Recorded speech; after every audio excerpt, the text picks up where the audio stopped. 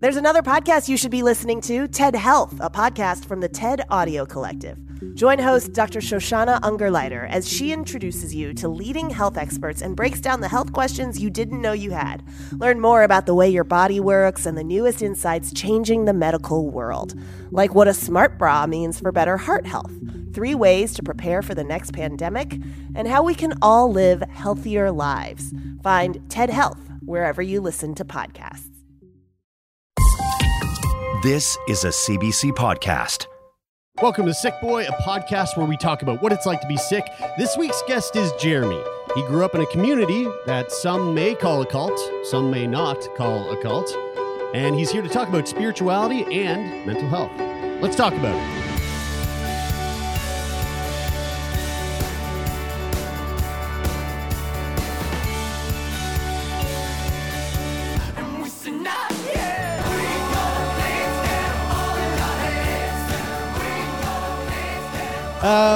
Guys, I think we're going to have a really fascinating conversation with our guest today. Jeremy is also the name of our guest. Name of me, but the name of our guest. Two different spellings. The Jeremy Carne. Is it Carne? Carne, yeah. Jeremy Carne. I mean, Jeremy with a Y. What do you think about people who spell their names Jeremy with an IE?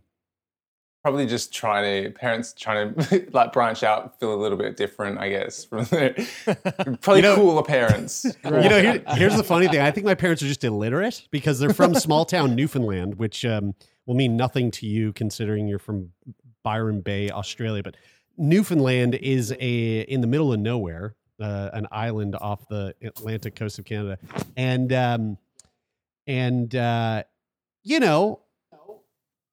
what are you going to say here, Jerry? You're gonna I'll put it this way. Tread lightly. I'll put it this way. There's not a fucking lick of French blood in my blood or my mom's or my dad's. Right. But Jeremy is spelled with an IE typically for those French folks. Right. And I think my parents just didn't know that. No. Yeah, they just didn't know that.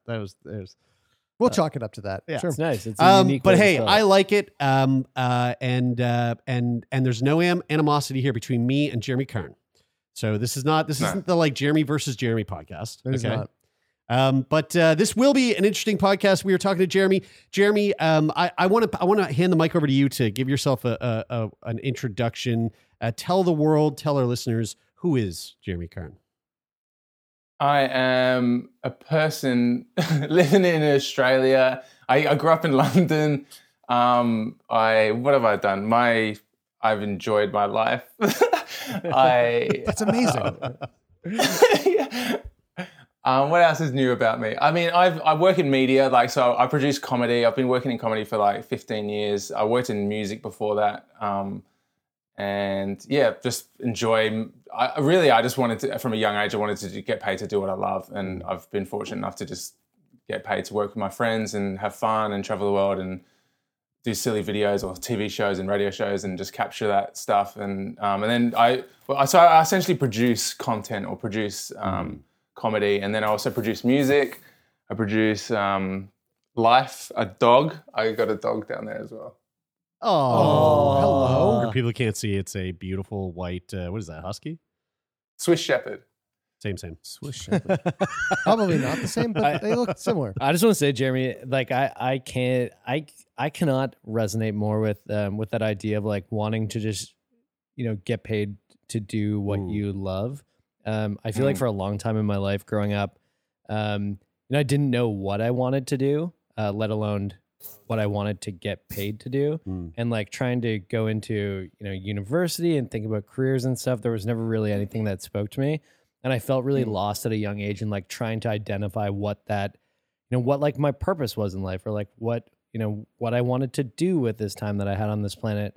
And I think over the past few years, I've really started to learn and feel that truth of like, I really just want to be able to do what I love and, get paid to do it from the perspective that like, I want this to be sustainable.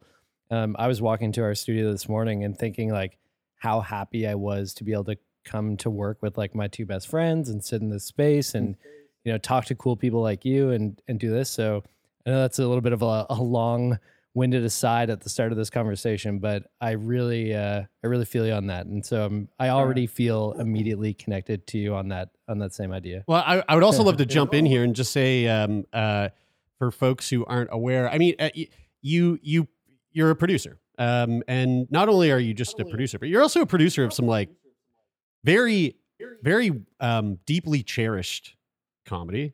For people who aren't familiar with Hamish and Andy, massive program from out of Australia.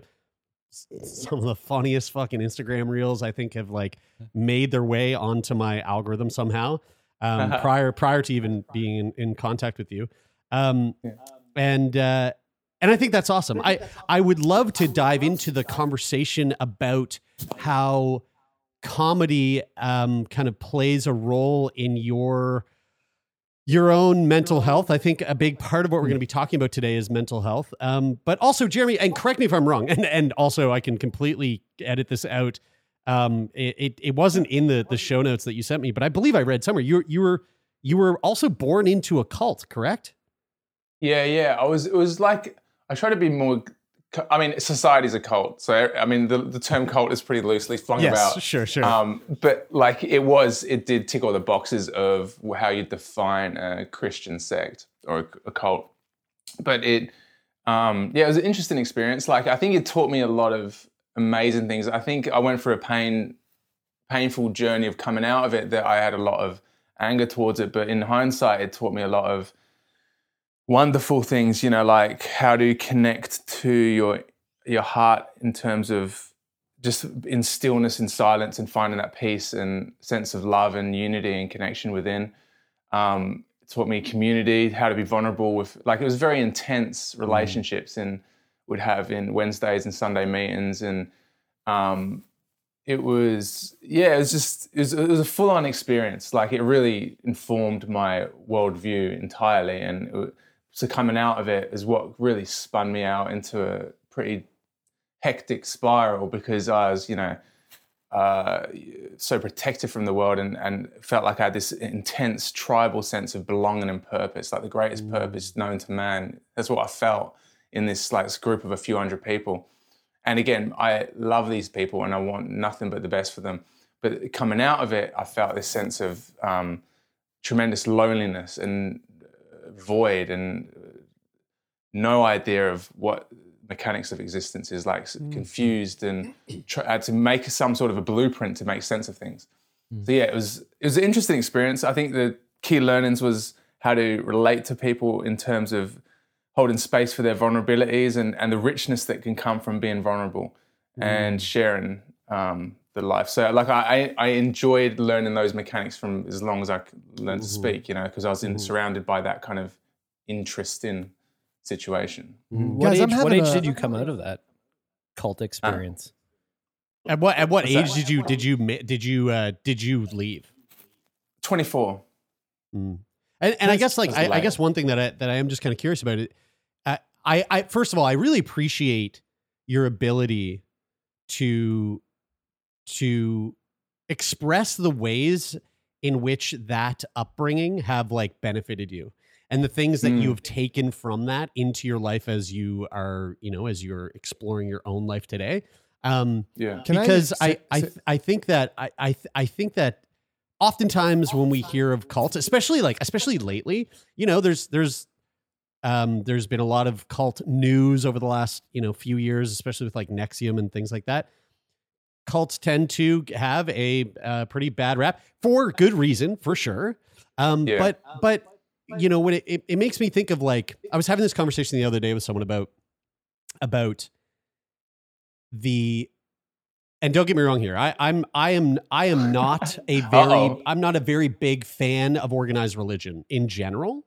Yeah. But there is something there's something really powerful to the community that is built through religion. Yeah, and so absolutely. Like, a perfect example is like Sunday Mass. Sunday Mass is like this bringing people together for a common cause, a common belief. And that sense of community really does benefit and bring value to people's lives. And religion is, we're seeing a time in age where religion is not so subscribed, not as much subscribed to as it used to be when our parents were younger. I feel like at least over here in Canada, like, I think, I don't know about you guys, but like almost everyone I knew growing up went to church to some degree at some point. And then it's sort of just like, at least in my social circle, it's sort of like fizzled out. But there's a part of me that almost like misses church, that misses that communal gathering, that sort of, I think it's belonging, isn't it? Like it's a sense of belonging. I think we find a sense of belonging in anything, in culture, in music, in even having similar interests. Like, but when you have a fundamental sense of belonging about the nature about existence, that's a pretty intense one. And it's you generally do that on the spiritual path anyway. I feel like we've got a spectrum of what it is that we are, and the spiritual aspect of what it is we are, I feel it's getting more and more in the limelight, I guess, culturally, but like generally is being quite neglected because it's been misunderstood and actually been majorly fucked up in the way it's been propagated through religion or distorted through religion. But there's something innate. There's almost a renaissance in psychedelics in terms of the way or the spirituality through psychedelics, because it's kind of cool or interesting, but like for me, like that's a kind of window shop in a state of consciousness. And certain spiritual practices I've found with my mental health have cultivated a sense of like sustained awareness and shifting consciousness that I find like that's meditation, for example, is like medication. Meditate. What's the word? J. Cole said it.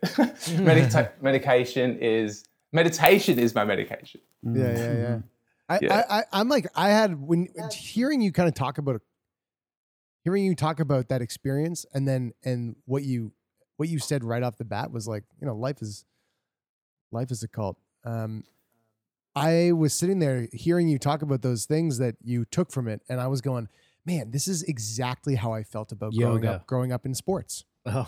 Like growing up in the cult of hockey in Canada. Because like I look back on hockey now, and like a lot of me is like, oh God, no thanks. But then a lot of me is like, I am like, so many of the amazing pieces of who I am today are attributed to that experience. And puck bunnies. Yeah, exactly. You read my mind there, Jared. And I'm going, holy shit, that's crazy. Hockey is such a fucking cult. Yeah. It's like, but it gave me so many amazing things. And like, I think about, I've never thought about it like that before. And we've talked about this subject a lot on the podcast before. And I really kind of hearing you describe your experience with that kind of just like, basically fundamentally reshape the way that I see the first 20 years of my life. Well, I think it's this acceptance. It's like, for me, it's like I went through many years of anger, and like I started up a support group for people that left, and like there's almost as many people in that support group that were still in it. And like it had this immense sense of healing because we all trauma bonded about, like it's a unique trauma to come out of.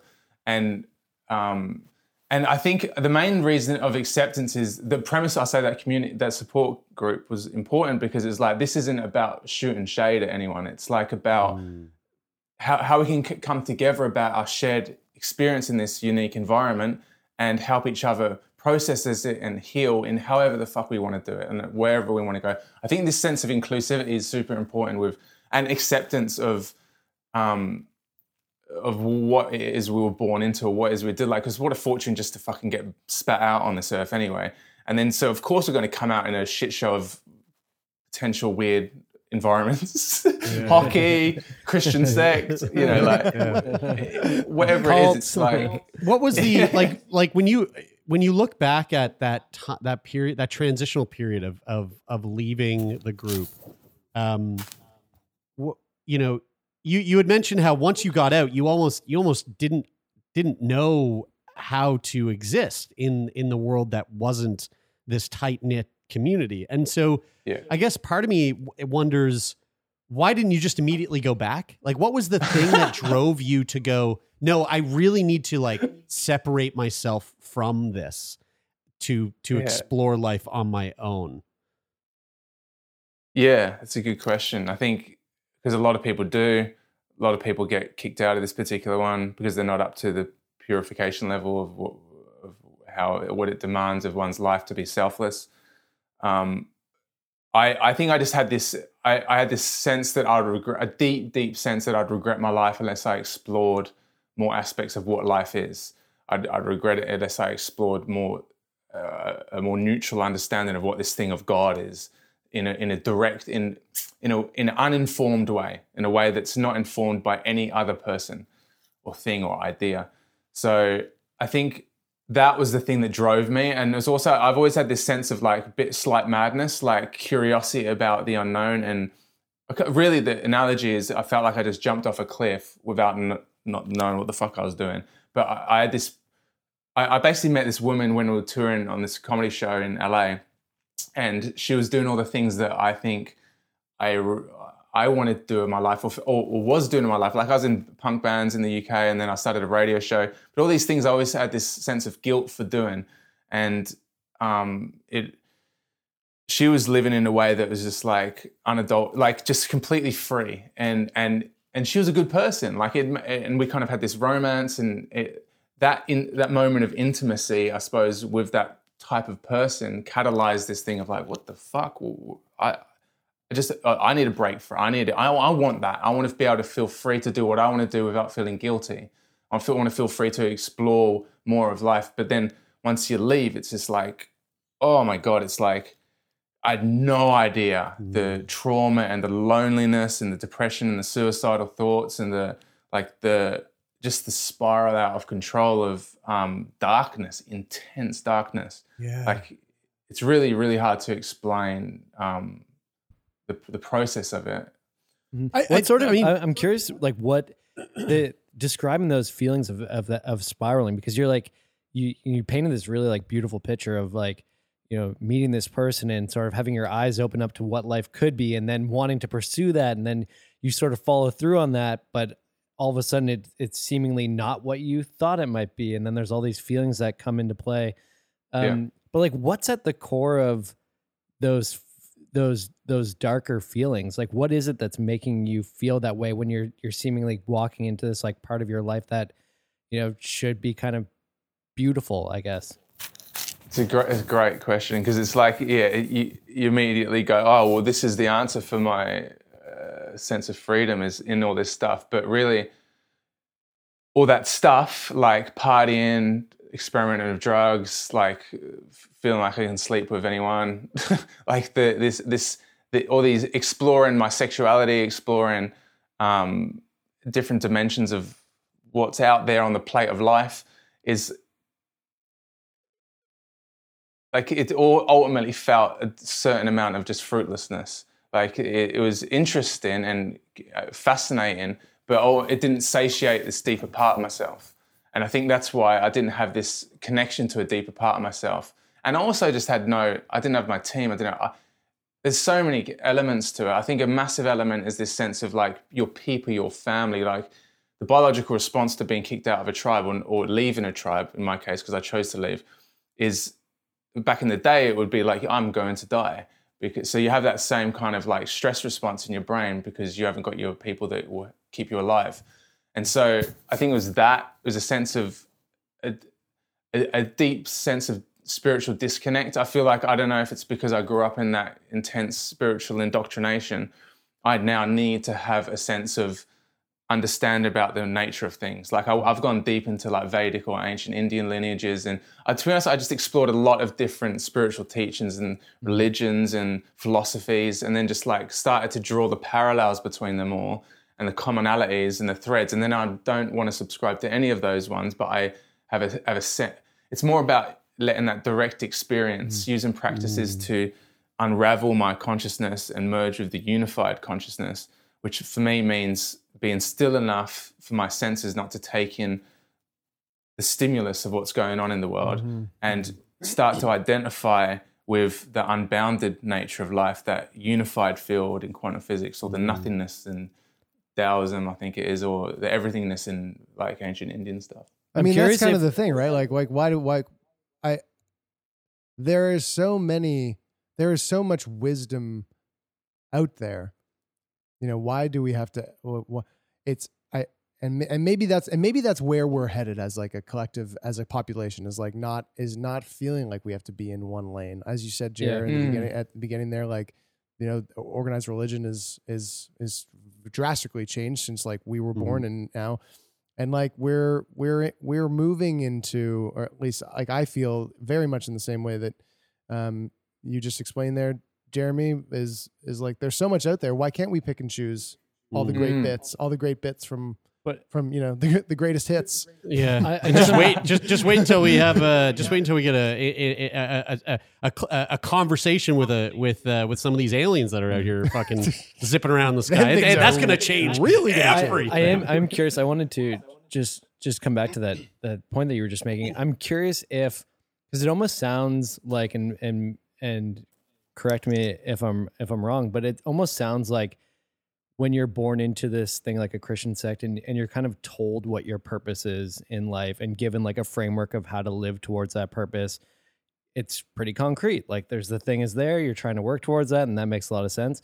And, you know, with somebody who's not born into that framework, they, you know, oftentimes will go there a long time in their lives, like trying to build this framework for like what a purposeful life is. And that can be overwhelming. But I'm curious if from your perspective of like having this purpose told to you of like, this is the thing you should be working and living towards, and then you sort of decide that like you want to see what else is out there, is the difference between like somebody who's maybe not born into that experience, the fact that like, not only are you trying to figure out what your purpose is, but also, you know, there's the feelings of guilt of like, oh, but I'm not living towards that thing that I was like told is going to bring me happiness. Absolutely, man. Yeah, I can't exactly right. You're unstitching this like worldview. You're unstitching this like attachment to this idea of what your meaning is, and and then that's constantly getting reinforced if you're still, you know, by the family members or by your friend. If my family's still in it, it's getting reinforced. So that's fucking really hard, and so like it's like any trauma. You just need space for the wound to heal, and then. But yeah, that's a great way to describe it. Yeah, ideally you want to drop out babies, and it's kind of like we all get conditioned, right? It's still just we're all unraveling a form of conditioning, and in order to have a more pure, unadulterated, like innocent experience of reality, like that's what my enthusiasm in life is like. To what degree can I, like once I started resolving my suicidal level of incessant thinking, I was like, which took years of practice. Once I started doing that, I was like, well, if I keep doing this practice, what will that do to me? Like, how much more? Like the level of suffering is so intense. I need to get out of this darkness. Once I'm out of this darkness, if I keep practicing, to what level can I expand my mind or remove more conditioning, more subtler layers of conditioning, and have a more, I suppose, innocent awareness of reality? Like that for me is, I want to feel like I'm tripping dicks when I'm not on anything. That's what I am really interested in. And I feel like when no sorry go ahead. No, you go. Well, I didn't mean to jump in there, but one thing that I find very very curious about your situation, and please like forgive me if the word cult isn't the right word to use here. But when I think, you know, sorry, like is there something you would prefer me to say? No, I appreciate you flagging that one. Yeah, because there can be sensitivities around these things, and also like it has dark connotations, or like there's while there's some messed up things that happened in it, like I believe it's complex. Sure. I feel like it's a massive conversation to dive into the degrees of which it's negatively informed cult, or if it's a positive. Like I just went to the website that was like, what's the definition of a cult? This is 7 tick points, and they ticked every 7 points, and it's like, and it's but I don't. So what I'm trying to say is that for protectiveness of my family, and also for my friends that are still in it, or people that are still in it. I'm not really friends, but I just want I don't want to be throwing shade on it. It's because it's ultimately it's people wanting to belong and feel love. Sure. And their soul journey is right for them to stay in it. It's right for them to be in it. Yeah. And it does provide heaps of wonderful things, and we've got the freedom to do whatever we want with our lives. So I think the only point. That's the part. Yeah. That's the part that I find really fascinating is the freedom to do whatever you want with your lives. Because when I think of a cult, I think of compartmentalization. I think of people being kept away from outsiders in order not to like have their worldview sort of shattered or shifted from what the general sense, the general goals or like beliefs are that are within that cult. So for the sake of ease, I'll just instead of saying the word cult, I'll just use the word community. So this community that you were part of allowed you to just say a couple more syllables, a few more letters, but it still starts with a C. So the community that you're in, it seems like you had this freedom, like you were saying, you were touring around with comedy shows. You were in a punk band. You were traveling the world. Like you're doing these things that take you away from said community to live your life, but yet it's these ideals are still looming overhead, and you get to this point where you start to have second thoughts, and you start to think, okay, you know what? I maybe this isn't for me. I've met this beautiful woman. She's showing me that there's more to the world. I'm horny to experience the world. Now, when you make that transition, I'm assuming... Are you saying it's based on sex, the whole decision? I'm horny, period.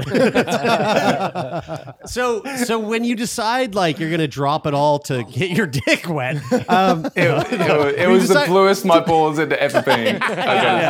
Yeah. So when you make that... So my whole point here is that the thing that I find really interesting is that I'm assuming that you have, at this point in your life, you're 24 when you're going to make this decision, you have a social circle around you that are not connected to this community whatsoever, that do not share the same beliefs in this community whatsoever. And so when you make that transition, when you go, you know what, I'm going to leave this behind, and you start to go through that mental struggle of feeling like you've lost your place in life, what was the reaction from your friends and your peers and your colleagues and these people that you spend a great amount of time with? Like, did they see what was happening? Were they aware that this was happening, that you were going through such a massive transition? Like, what were your conversations like with people who were not tied to this community that you grew up in? Yeah, man, dude, it was like, a lot of people that leave didn't identify it as what it was. It wasn't a form of indoctrination. It was a form of control, Christian informed control. And while there's may or may not be pure intent with it, that's what it was. So yeah, a lot of people that left wouldn't talk about it but this is part of me intrinsically that just wanted to feel free. I just had this insatiable desire for freedom, and so I wanted everyone in the world to feel like my family instead of this group of people, community. Community is a beautiful way to describe it because that is what it is, and it's truly a community. But yeah, when I left, I was like, fuck it. I just want everyone to feel involved. So I just shared everything completely with freedom, and I probably came across quite weird or like, what the fuck is this dude could just come from, or like, but I did have friends that I wasn't that close with, but like, so when you're in the church, you only ever prioritize the relationships in the church because they're the things that bring you the deepest, richest sense of communion about life. And so the people that weren't in it, like, it was always secondary. So yeah, I had all these relationships that started blossoming and opening up, and there was something really beautiful about that, this feeling, and I still live like this of potential in anyone I meet, like to connect on any level, and that was a motor skill that I had to really learn, to feel inclusive, to feel like warm towards anyone and everyone with different. That's still what I find the hardest thing to do. Like, to what degree am I able to connect with someone that doesn't have share my worldview, but find a unity point, find a point within them that we can have a shared experience over, and that has to be, I think, based on a sense of like filling your own cup enough and creating a sense of enough fulfillment in myself that I'll go into the world without needs. I can go into the world with curiosity and just wanting to have shared experiences with people, not needing anything from anyone. And the people that I really look up to live like that, and that's what I'm striving to do more and more, you know. It's interesting, like you can really hear it in the way that you sort of like describe like what you want in life and the things and like the relationships and the connection that you want. You can really hear a lot of really hear it in everything you're saying.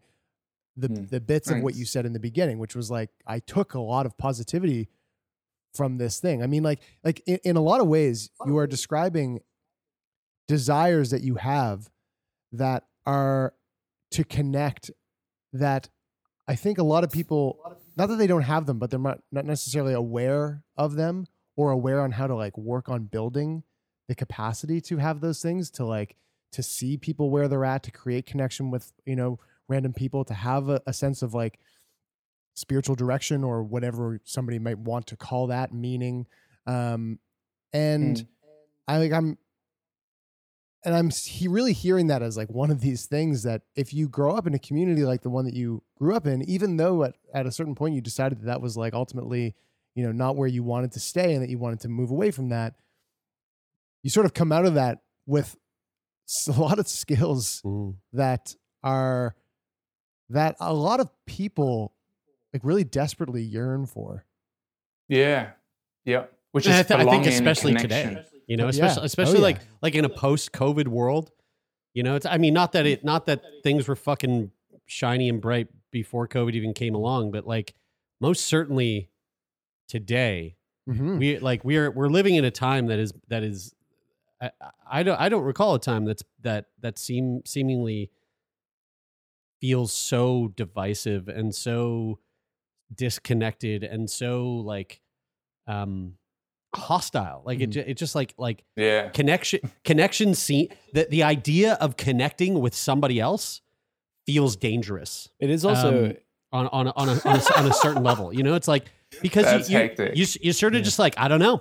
Is this person like, there's so many polarizing. Is this person anti-vax? Does this person hate abortion? Does this person like, it's all these fucking things that we're just like, it's kind of like, well, I guess I'll stick to myself and stick to the people I know and trust. And I won't venture out into the world to discuss anything with anybody else, just in case we don't see eye to eye on something. Because if we don't see eye to eye on something, we must be enemies. Like that just is the way it seems that people are walking through the world, at least over here in Canada and in the United States. Like it's a very hostile environment for connection. It's awful.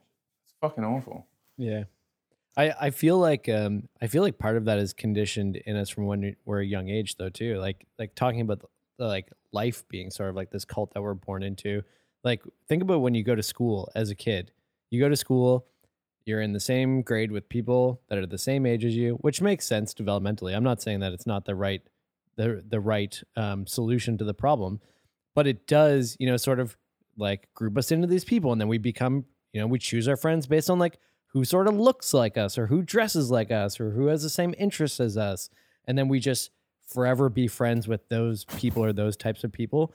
I had a really profound experience. It's kind of the solution and the problem all at the same time.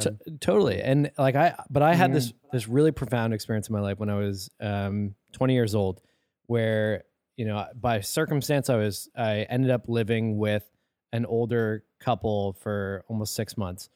And there's a weird sex cult thing, right? Like you were, you were. I don't want to go into the details. I prefer to call it a community. You were their sex slave. I remember this story. This is great. Continue. But I became. It was my friend's parents that I was living with, and I became really good friends with my friend's dad. And it was the first time in my life that I saw a parent figure as a friend. Like it was on a really deep and genuine level. I was like, oh, I'm friends with this person. And I had this really profound realization, like in that moment where I was like, oh, you can be friends with anyone.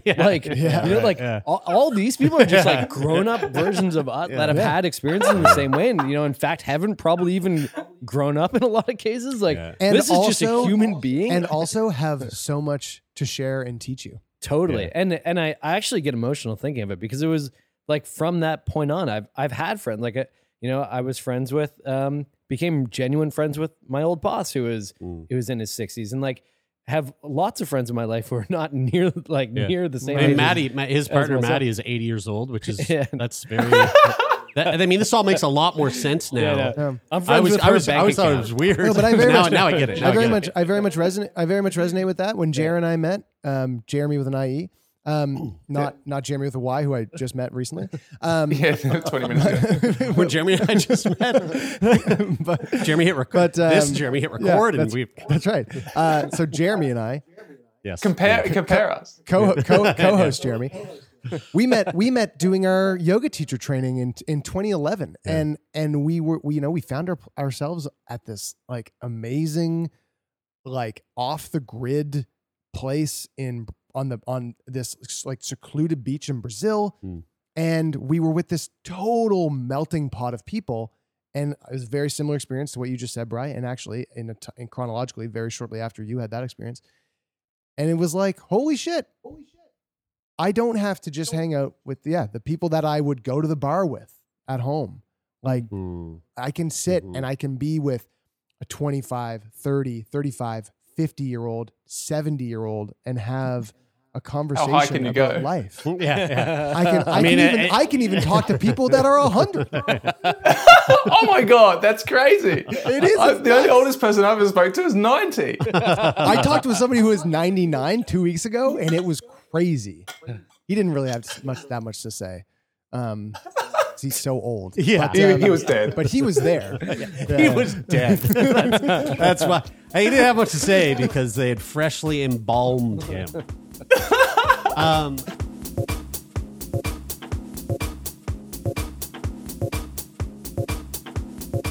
Are vegans actually unhealthy? Does cannabis ruin your sleep? And why are so many men taking testosterone supplements? I'm Mitch. And I'm Greg. And we're the creators of the popular YouTube channel ASAP Science. Every week on our podcast Side Note by ASAP Science, we explain the science behind a controversial subject with recent research, up-to-date studies, and ridiculous stories so you are entertained while, bam, simultaneously learning. We're here to make science make sense. Download Side Note by ASAP Science wherever you get your podcasts.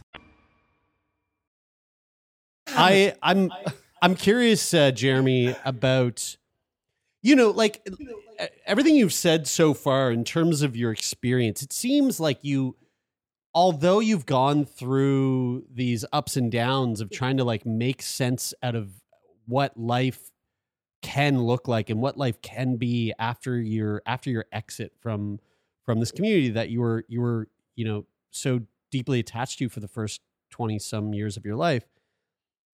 I am curious about your, has any of the way that you've navigated this world come through modern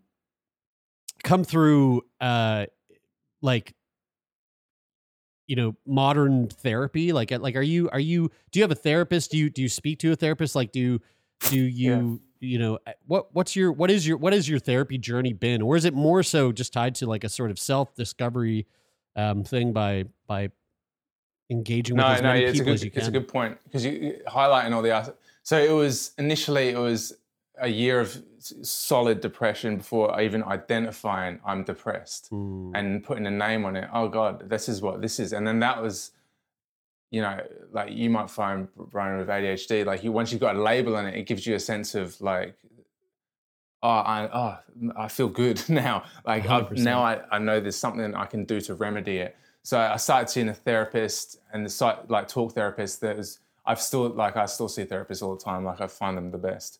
So that's been a continual aspect. I looked at getting on medication, but then the psychiatrist suggested, he said you could get on this, but there's some sort of thing that didn't feel right about that for me. And I've got friends that are on antidepressants, and there's benefit. Like, I mean, there's a time and place for it. Johann Hari's book, Lost Connection, is what resonated deeply with me in terms of the journey of mental health, and finding the remedy for it is connection and community. And in a lot of ways, obviously there's a whole spectrum to what degree like you're mentally healthy or not. But yeah, therapy was a massive part of that. Non-negotiable meditation twice a day, non-negotiable. That was the first thing I did, along with talk therapy, that like I noticed the tangible difference, because it just exercised the witnessing capacity in myself to watch my thoughts and therefore have a holiday from them and drop into a place of just watching them all happen without feeling them and being in them.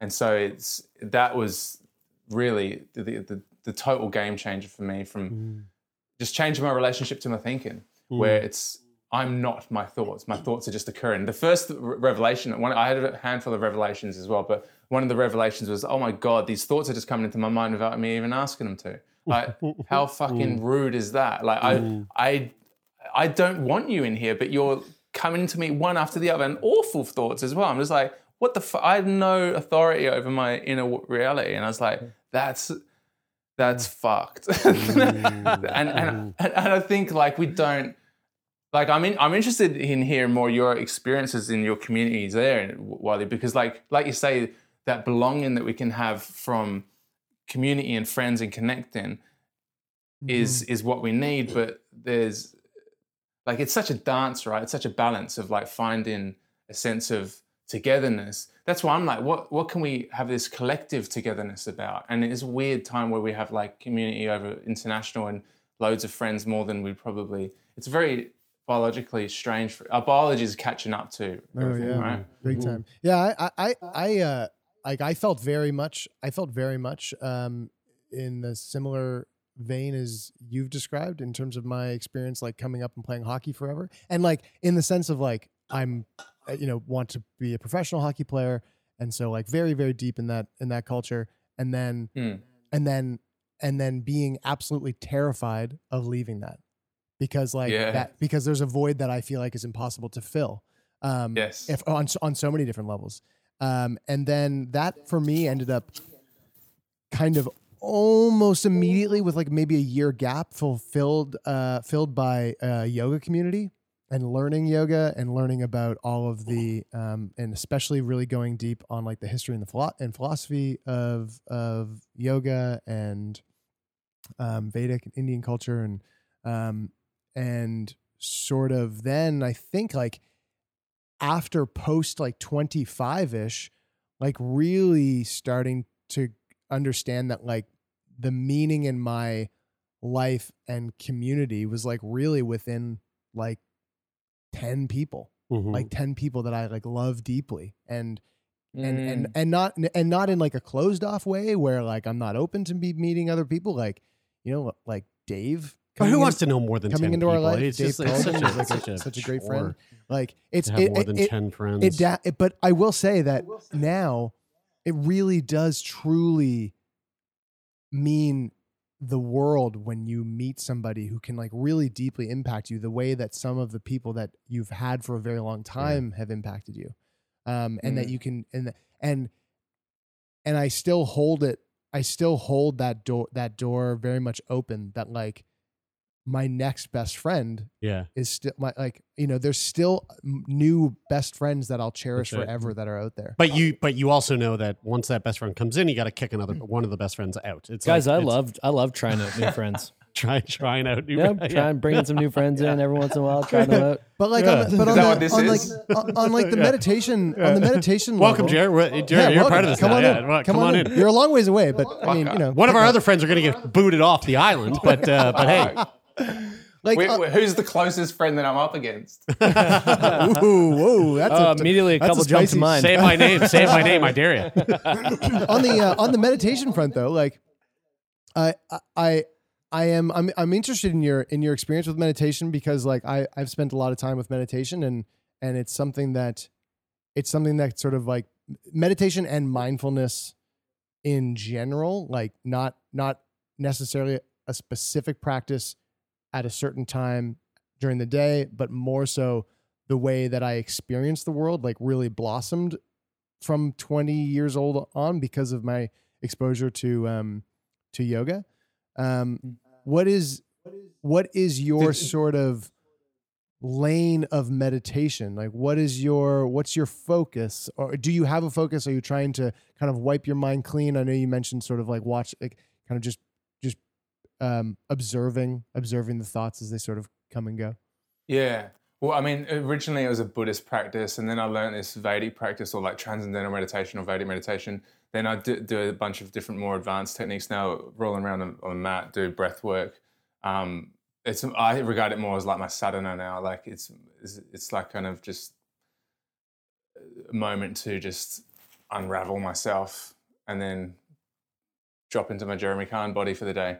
It's really just stillness ultimately. It's just like really I just sit. I do a few different of yogic practices, like you do breath work and asana in order to prepare the body for meditation. So it really is just about doing that and putting myself in a moment of absolute stillness. And it's like dipping the cloth in the unbounded aspect of what we are. So then I can come back and be in this bounded aspect. And it's really about the integration of that, the going between the two layers. Did you find like your yogic practice like filled the hole? Did it work of the hockey community? Yeah. I mean, in a lot of ways, yes. And I think that ultimately it was an irrational thought that it was an irrational thought. I think that there was a void to begin with. I think that it's very natural to feel like there is a void, and maybe in some ways there is, but I think largely it was irrational. Well, there's a vacant space. There's a vacant space of what hockey filled. Yeah. And now if hockey's not there's a vacant space of. And I think what really kind of going back to that idea of what we started talking about in terms of, you grow up with this thing and then you decide to leave this community, but it gave me lots of amazing things. I felt like I was really fortunate to sort of do that little, Indiana Jones swap, hockey for yoga, because I felt like yoga kind of gave me all the things that hockey didn't, in terms of like tools to be introspective and mindful about what my life really is. That's literally the second time you've referenced that. It's because Indiana Jones reference. It's a great reference. Did you see the new movie? No, I didn't. Does he do it again? And does it work? Hey, no spoilers over here. I am kind of. I feel like we've heard people talk about the benefits of meditation. I mean, we've talked about the benefits of meditation so much over the course of doing this show, and we've heard a lot of guests that say it. And I think that there's definitely a swath of the population that like hears that, and it like goes in one ear and and goes straight out the other. And there's almost this like, I wouldn't be surprised if there was somebody listening to this podcast right now. And this is not to throw shade at you, Jeremy. This is just objectively, there's people out there that would have this thought where they're listening to this conversation and they're going, this guy's just a bunch of fucking woo-woo. So I'm curious. I'm curious to know what would you say to those people? Like the notion that like, spirituality and meditation and fucking, like trying to access a higher self, like all this stuff is just woo-woo bullshit. How do you approach someone who views the way that you view the world that way? Yeah, I appreciate that question, because to be honest, I feel like fighting the whole woo-woo. I think woo-woo is just like a unintegrated direct experience. Like there's a spectrum of what it is that existence is. Like there's so fucking much we don't know, and to have the arrogance to go that it's like fuck, man. Like you come out of a cult and you go, oh, everything's a cult. The more you expand, the more you open your mind, you realize like shit is trippy as shit. All you need to do is just smoke DMT to realize that fuck. And like neuroscientists talk about that as like unlocking more brain capacity. So that means that we're actually perceiving more dimensions of reality. We're not fucking hallucinating. Like it's just, and you have shared experiences. There's like, ultimately it's like, I feel what woo is a gap between experiencing a thing directly, and it's some sort of a gap. It's like if I was here chatting about the way things make me feel from not a direct experience, then that's woo-woo. If I was here, if I was like talking in a way that is saying this is the way forward, like that would, like everyone's fucking different. Everyone's got their own path. Like I think it's, I'm certain that there's an aspect of us that we don't tap into enough. And I think we've got so much more capability than we are fucking letting on. I think we're growing up in this world, you kind of like are enslaved to certain thoughts and notions that are just propagated, and you sponge them all in, and then you just limit your capabilities. Like there's capabilities that I've unlocked in myself that I didn't even think were possible. Like there's capabilities I've seen other people unlocking themselves that I had no fucking idea. I was like, so that to me, I'm like fascinated by that. And if you're not fascinated by that, great. Like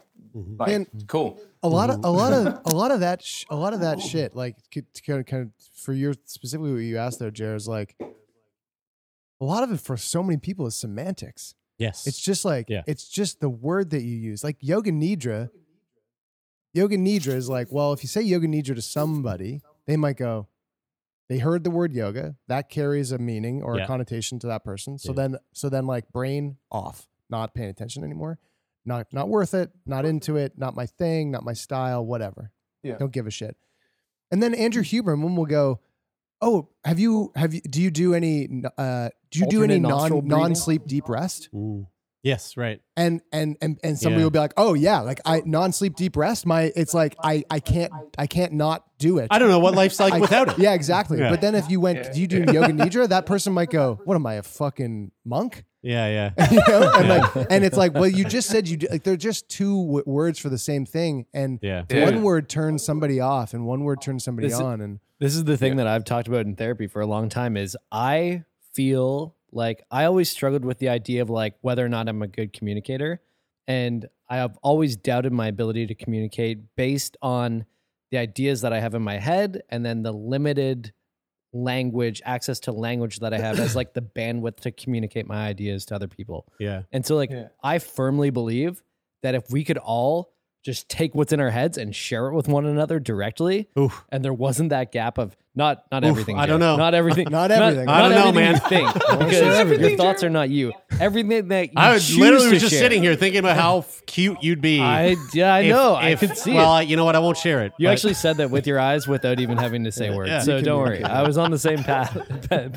On the same page. I wasn't even looking at your face. But it is crazy because to that point, like if we were able to actually share exactly what we thought without having to use words to describe it. Words are beautiful. Jesus Christ, words are beautiful, but they've got their limitations. And how beautiful would arguments with your partner be in those scenarios? Man, that would hurt your brain. No, they'd be great. They'd be great because you would go.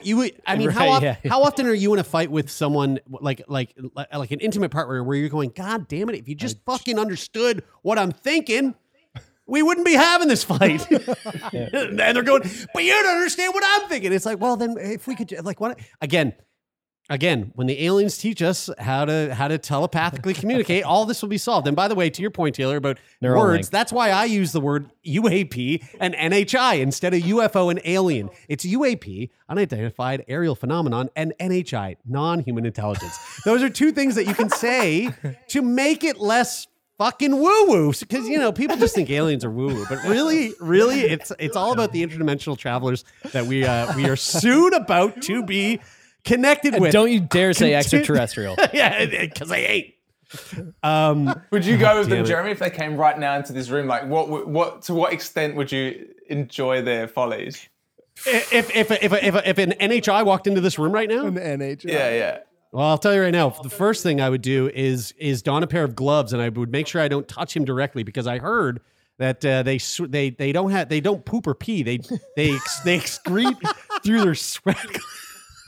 You've got so much information. Yeah, so you'll get really sick if you touch them, Or you'll make them sick. Well, maybe, but What if they were just like a stick? What if they came in like a way in which you have no idea or prerequisite for what they look?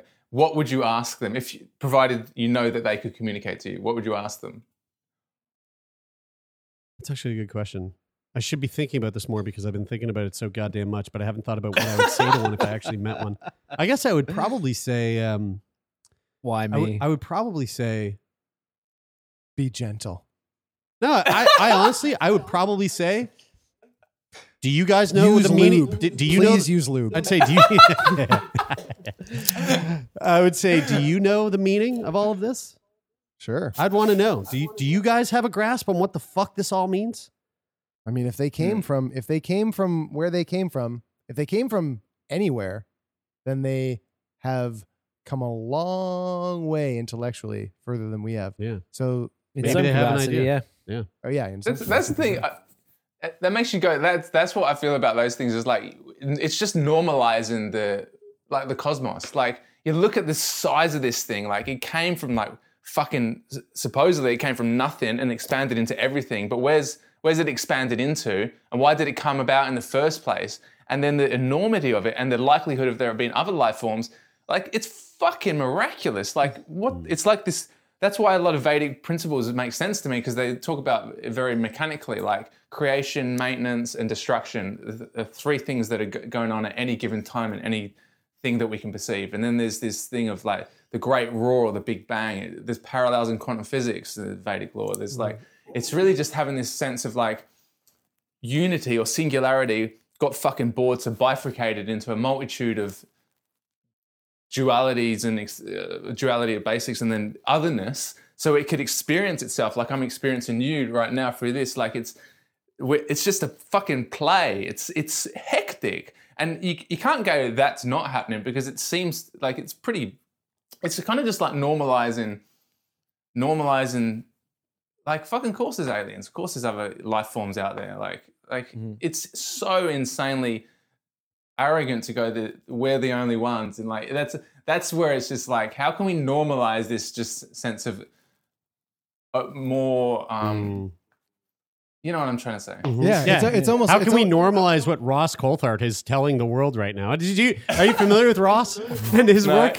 God damn, he's an international gem. He's from Australia. It's like a sense of openness. It's like the default to every thought or possibility should always be something along the of I don't know, probably. yeah, totally. I don't know, probably. Yeah. You know?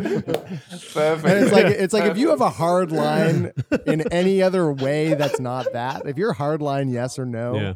I mean, there's so few things that we can take that line on. There are some objective truths, but there's a lot more I don't know probablys out there. You know, it's interesting how a conspiracy theory, the extreme of like an idea that people can't prove to be true is really interesting when it comes to thinking about our capacity to communicate with one another. Like if going back to my point about using language, like if I'm just trying to describe an experience to you, then you don't know what like.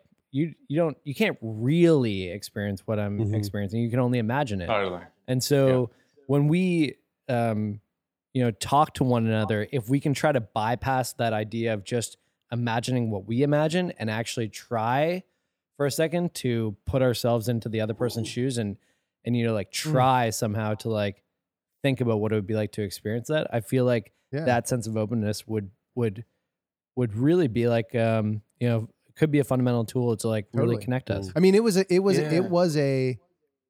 total game changer when I spent a week in the hospital after getting hit by that car, because I understood I understood way more About physics. about the experience, about physics, and how deceleration can really, really hurt.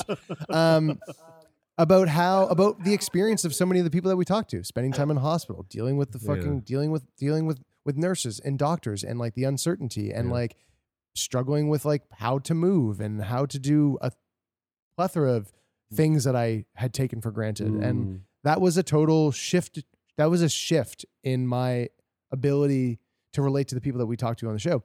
And it's like, because of that experience, because it's no longer simply me intellectually understanding what somebody is going through or thinking or feeling. It's like I can get a bit of a sliver of their actual experience. And that's the innocence. That's like being able to, like, obviously you guys, I've done podcasts for years as well with the same intention. At the heart of it, it seems that you guys do it, which is like, what the fuck is your experience of reality like? Like, I'm fascinated. What's it like being in your body? Like, what do you, for me, it's to find the parallels.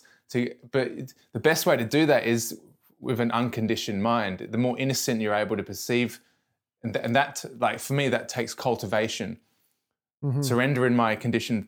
But then you kind of need to have some sort of like framework, because we're trying to make sense of things. You're like, in my experience, this is the case, and I can. But I think there's such beauty in that, and like I just appreciate you guys even giving space for me to share. Like, it feels very a bit like interview. I'm not that comfortable with the interview process, because it's like it doesn't feel that natural, like back and forth, like a normal conversation would be. And you know, there's people at parties that just fucking talk, and you don't even get a word, and you're like, come on, can't, like, just stop talking. No, wait till you get these guys on cocaine. I mean, they just don't shut the fuck up. Right? Yeah, totally. I love cocaine. I wanted to ask before to jump into one more serious thing, Jeremy. I'm curious. Serious thing, because I've got serious things to say. We didn't really get to the point where you had talked about, like, you know, going through this year of depression, and then, you know, starting talk therapy and meditation and things like that. What was it that, like, what was the catalyst for you? Like, understanding the fact that you were in a depression and that you needed to find some sort of way to get out of that. I was literally just going to ask that. Great. What made me realize I was depressed? Yeah, like how did you realize that you wanted, and maybe not even realize that you were depressed, but like try to take some sort of action or steps to feeling better? Yeah, I mean, fuck, the hardest thing about depression was just not wanting to change. Yeah. Like being so stuck and so low that you're like, I don't even want to.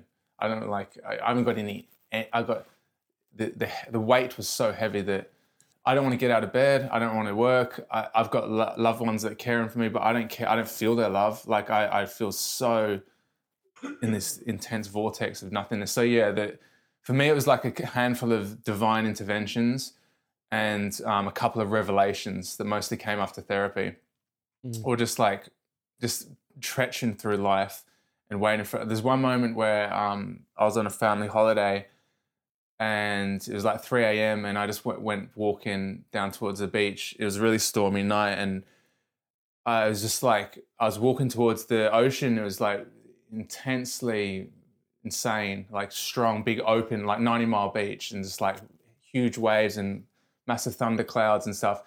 And as I was walking, I was just like captivated. Like I felt this sense of equilibrium. If I continue walking, that chaos will just swallow the chaos inside myself that I have no control over. I can't get a grip on. And I kept walking, and I was just essentially feeling like I want to just take my life. I want that chaos to take this chaos, and then it will just, there'll be some sort of something met and things will be okay again. Like, and then my little sister came, I just hear this voice and shouted my name. Jeremy spelled with a Y. Jeremy. And my little sister came over the sand dunes and was just like, and she like, fuck knows how she woke up at 3 a.m. and comes looking for me and knew that I was even there.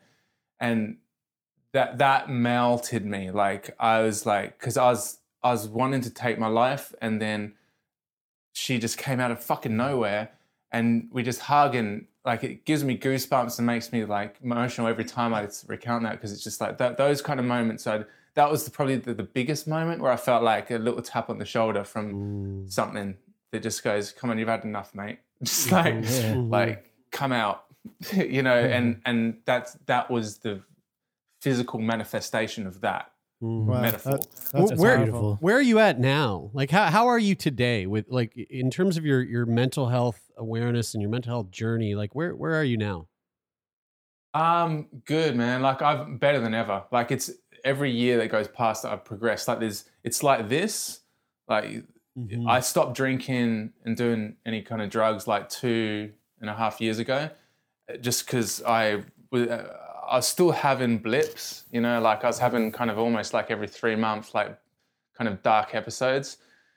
Nothing like anything like it was, like all manageable, like, I can see what's happening here. I just need to dial up my practice, or I knew I had the tools, you know, that were working for me, and everyone has different tools that works for them. And that's what I encourage anyone listening to, just find whatever tools you intuitively resonate with and get into them, do them, and do it in a kind of militant like way, because you got to know depression is this thing that, like, it's fucking hard to summon motivation for. So you almost have to just go, I don't give a fuck, I'm just going to do it. I'm just going to fucking do it, like non-negotiable, just keep doing it. And it was 9 months before I was like, realized I've got 1 foot away from this. Like, I don't feel in it as much. I feel like I'm moving and I'm progressing. And I think I've just done that every single day of since for the last 10, 11, 12 years.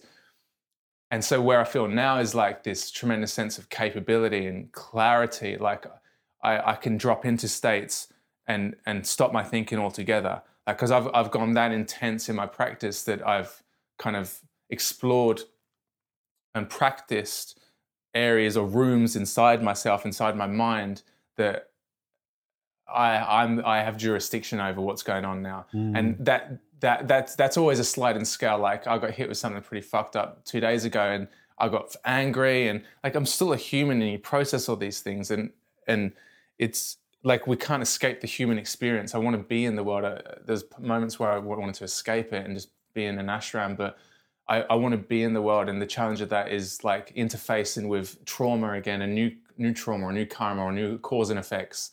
And so those, it's really just knowing. It's really it's just self-awareness and having clarity to mediate stress. Like, we're always going to get more stress, but like, to what degree am I aware of what's fucking happening, and what degree am I able to help myself in this situation? And so, like, my mental stability is, I'm so impressed with, like, I'm so proud of myself for how I've transformed my experience of reality to, I want to fucking end this. I'm ready to kill myself. Now, I'm fucking better than ever. I feel so alive. I can do practices that make me feel like I'm tripping dicks. And I've like these practices that like make me trip dicks more than when I smoke DMT or like done mushrooms. Like, I think I'm amazed at how I love how amazing life is, you know, like, like fucking hell, like, we get to experience this, whatever the fuck this is. And it's like my beautiful dog and my partner, and like, it's amazing. Like, it's amazing. And it's amazing that I can come from that to this. That's what I find amazing. And everyone's got their own journey and their own way of potentially doing that. And that's why I just feel like compassion for anyone in these similar places, because it's like, it's so unknown, and it's your journey. It's your journey. Dude, that's really fucking rad. And I feel a ton of love towards you for sharing that. And yeah, it sounds like a really beautiful journey. What would you say is the biggest thing that depression has taken away from you? Biggest thing depression has taken away from me. What does that mean? Your struggles with depression. What would you say is the biggest thing that it's taken from you in your life? This is a 2-part question. The second part is, what's the biggest thing that it's given you? So it's kind of like, I mean, you know, typically, what's the hardest thing, the downside to what you've experienced, but then physical. but then the inverse of like, what's the thing that it's given you? So starting with like the thing that it's taken away from you, what do you think that is? That's a great question, because as soon as you asked it, I was like, I feel like it's only created more capability. Right. The first thing that came to my mind was like, it's actually just been the biggest gift. Like, I'm such a different person to what I was, and it's kind of forced me to evolve. It's forced me to grow and expand. And so, but what it's taken away from me is my health. I like, my lung collapsed twice. I had lung surgery. I had chronic tonsillitis. I'd got like gallstone issues. All within a space of like 9 months. Like, I was in and out of hospital. Like, my body was like going, I'm up, right? What we're doing is printing out in consciousness. Like, my mind was printing out in my body. You don't want to live? All right, cool. This is what we do when we don't want to live. Our body just starts like fucking off. For me, that's what it was. And so it's, my health, and it would definitely have shaved years off my life. But I'm cultivating, what it's given me is being able to control this experience of life, being able to, and when I say control, like, so much is uncontrollable, but being able to control my inner world so I no longer am a slave to my compulsions. I am a bit, you know, like, we all are a bit. I'm always going to be a little bit.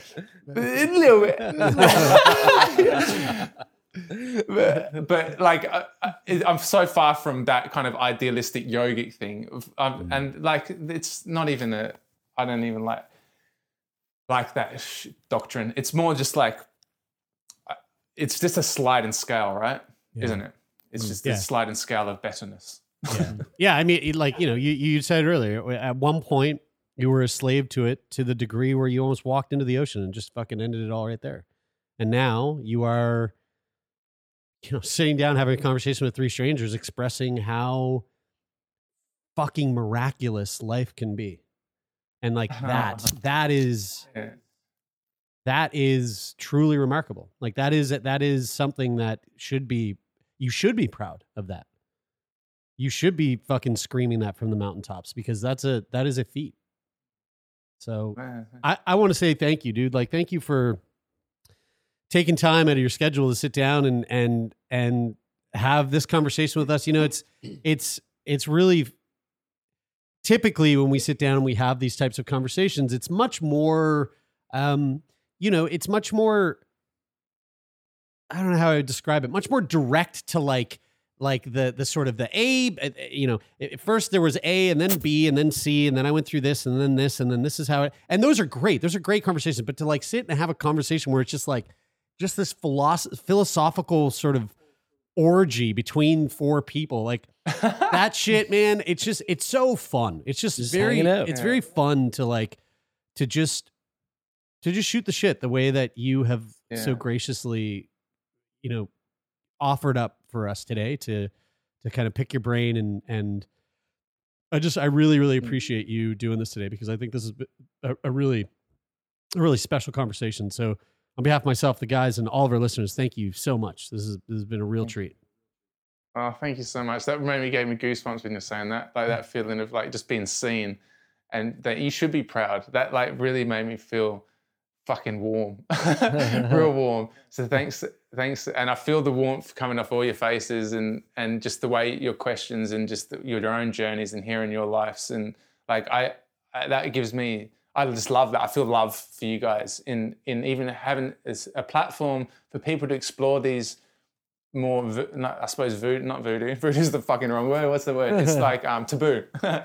Like aspects, you know, because it is like that. Like, that's a good way to describe it. It's more fluid. There is that logical, linear thing that I needed to do to resolve my mental issues, but there is a fluidity to it as well. I suppose it's the masculine, feminine aspects of what we are. Like, there's both are important, and I think I appreciate that we're all normalizing that kind of like fluid, because I think the scariest thing in this patriarchic world is not to be comfortable with our own femininity or our own ability to just feel safe in the motion of not knowing and the exploring. And that's kind of what we were doing then. Like, and I think that's nice. It's a balance. It's like, to be more holistic, you have the balance of both, masculine and feminine. But in myself. That's what I feel like anyway. Totally. And yeah, so I've got a lot of love for you guys, and thanks for sharing your stories as well. I feel like I should get you all on my podcast. That's right. That's right. Well, thanks, dude. Again, this has been so fun. Yeah. Thank you. That is it for this week's edition of Routine Checkup. Thank you so much for tuning in, folks. It means the world to us. And if you'd like to continue listening to the podcast, you can do that right here on Mondays, Wednesdays, and Fridays. And of course, if you want to support the podcast further, you can leave us a rating and a review on Apple Podcasts, or you can simply rate the podcast on your Spotify mobile app. And even better than that, why don't you tell someone that you know? Tell someone that you love. Tell someone that you don't know that you listen to Sick Boy Podcast, and recommend it to them, because we always love those extra ears. The podcast is produced and hosted by myself, Jeremy Saunders, Brian Stever, and Taylor McGilvery.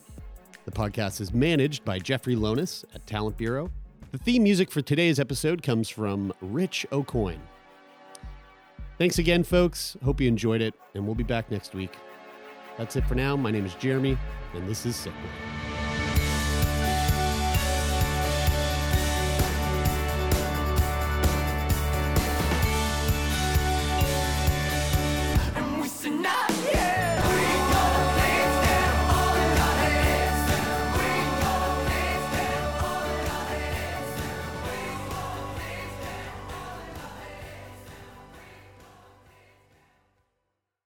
For more CBC podcasts, go to cbc.ca/podcasts.